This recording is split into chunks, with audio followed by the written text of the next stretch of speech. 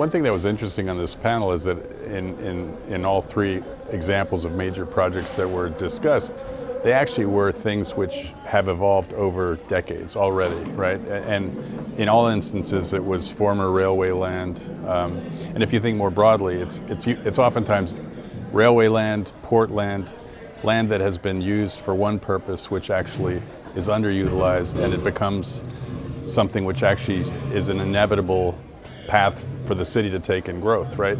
So in different examples in Tokyo, San Francisco, Milan, that was discussed. What's interesting, though, is to think of it both from a longer-term perspective and, of course, short-term, and over time, the priorities of cities and needs of cities evolve and change. So we talked about, in the case of San Francisco, Mission Bay, which has been one, if not the major development in San Francisco over the last 25 years, certainly among them, but it's now a place that has over 6,000 housing units and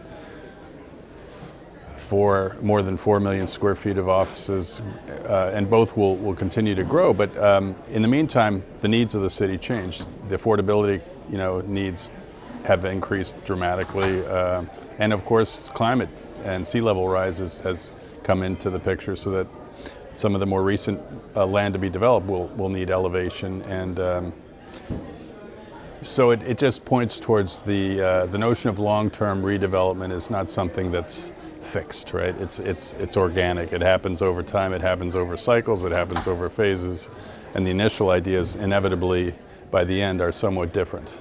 Yeah. But that's where the excitement is. Yeah.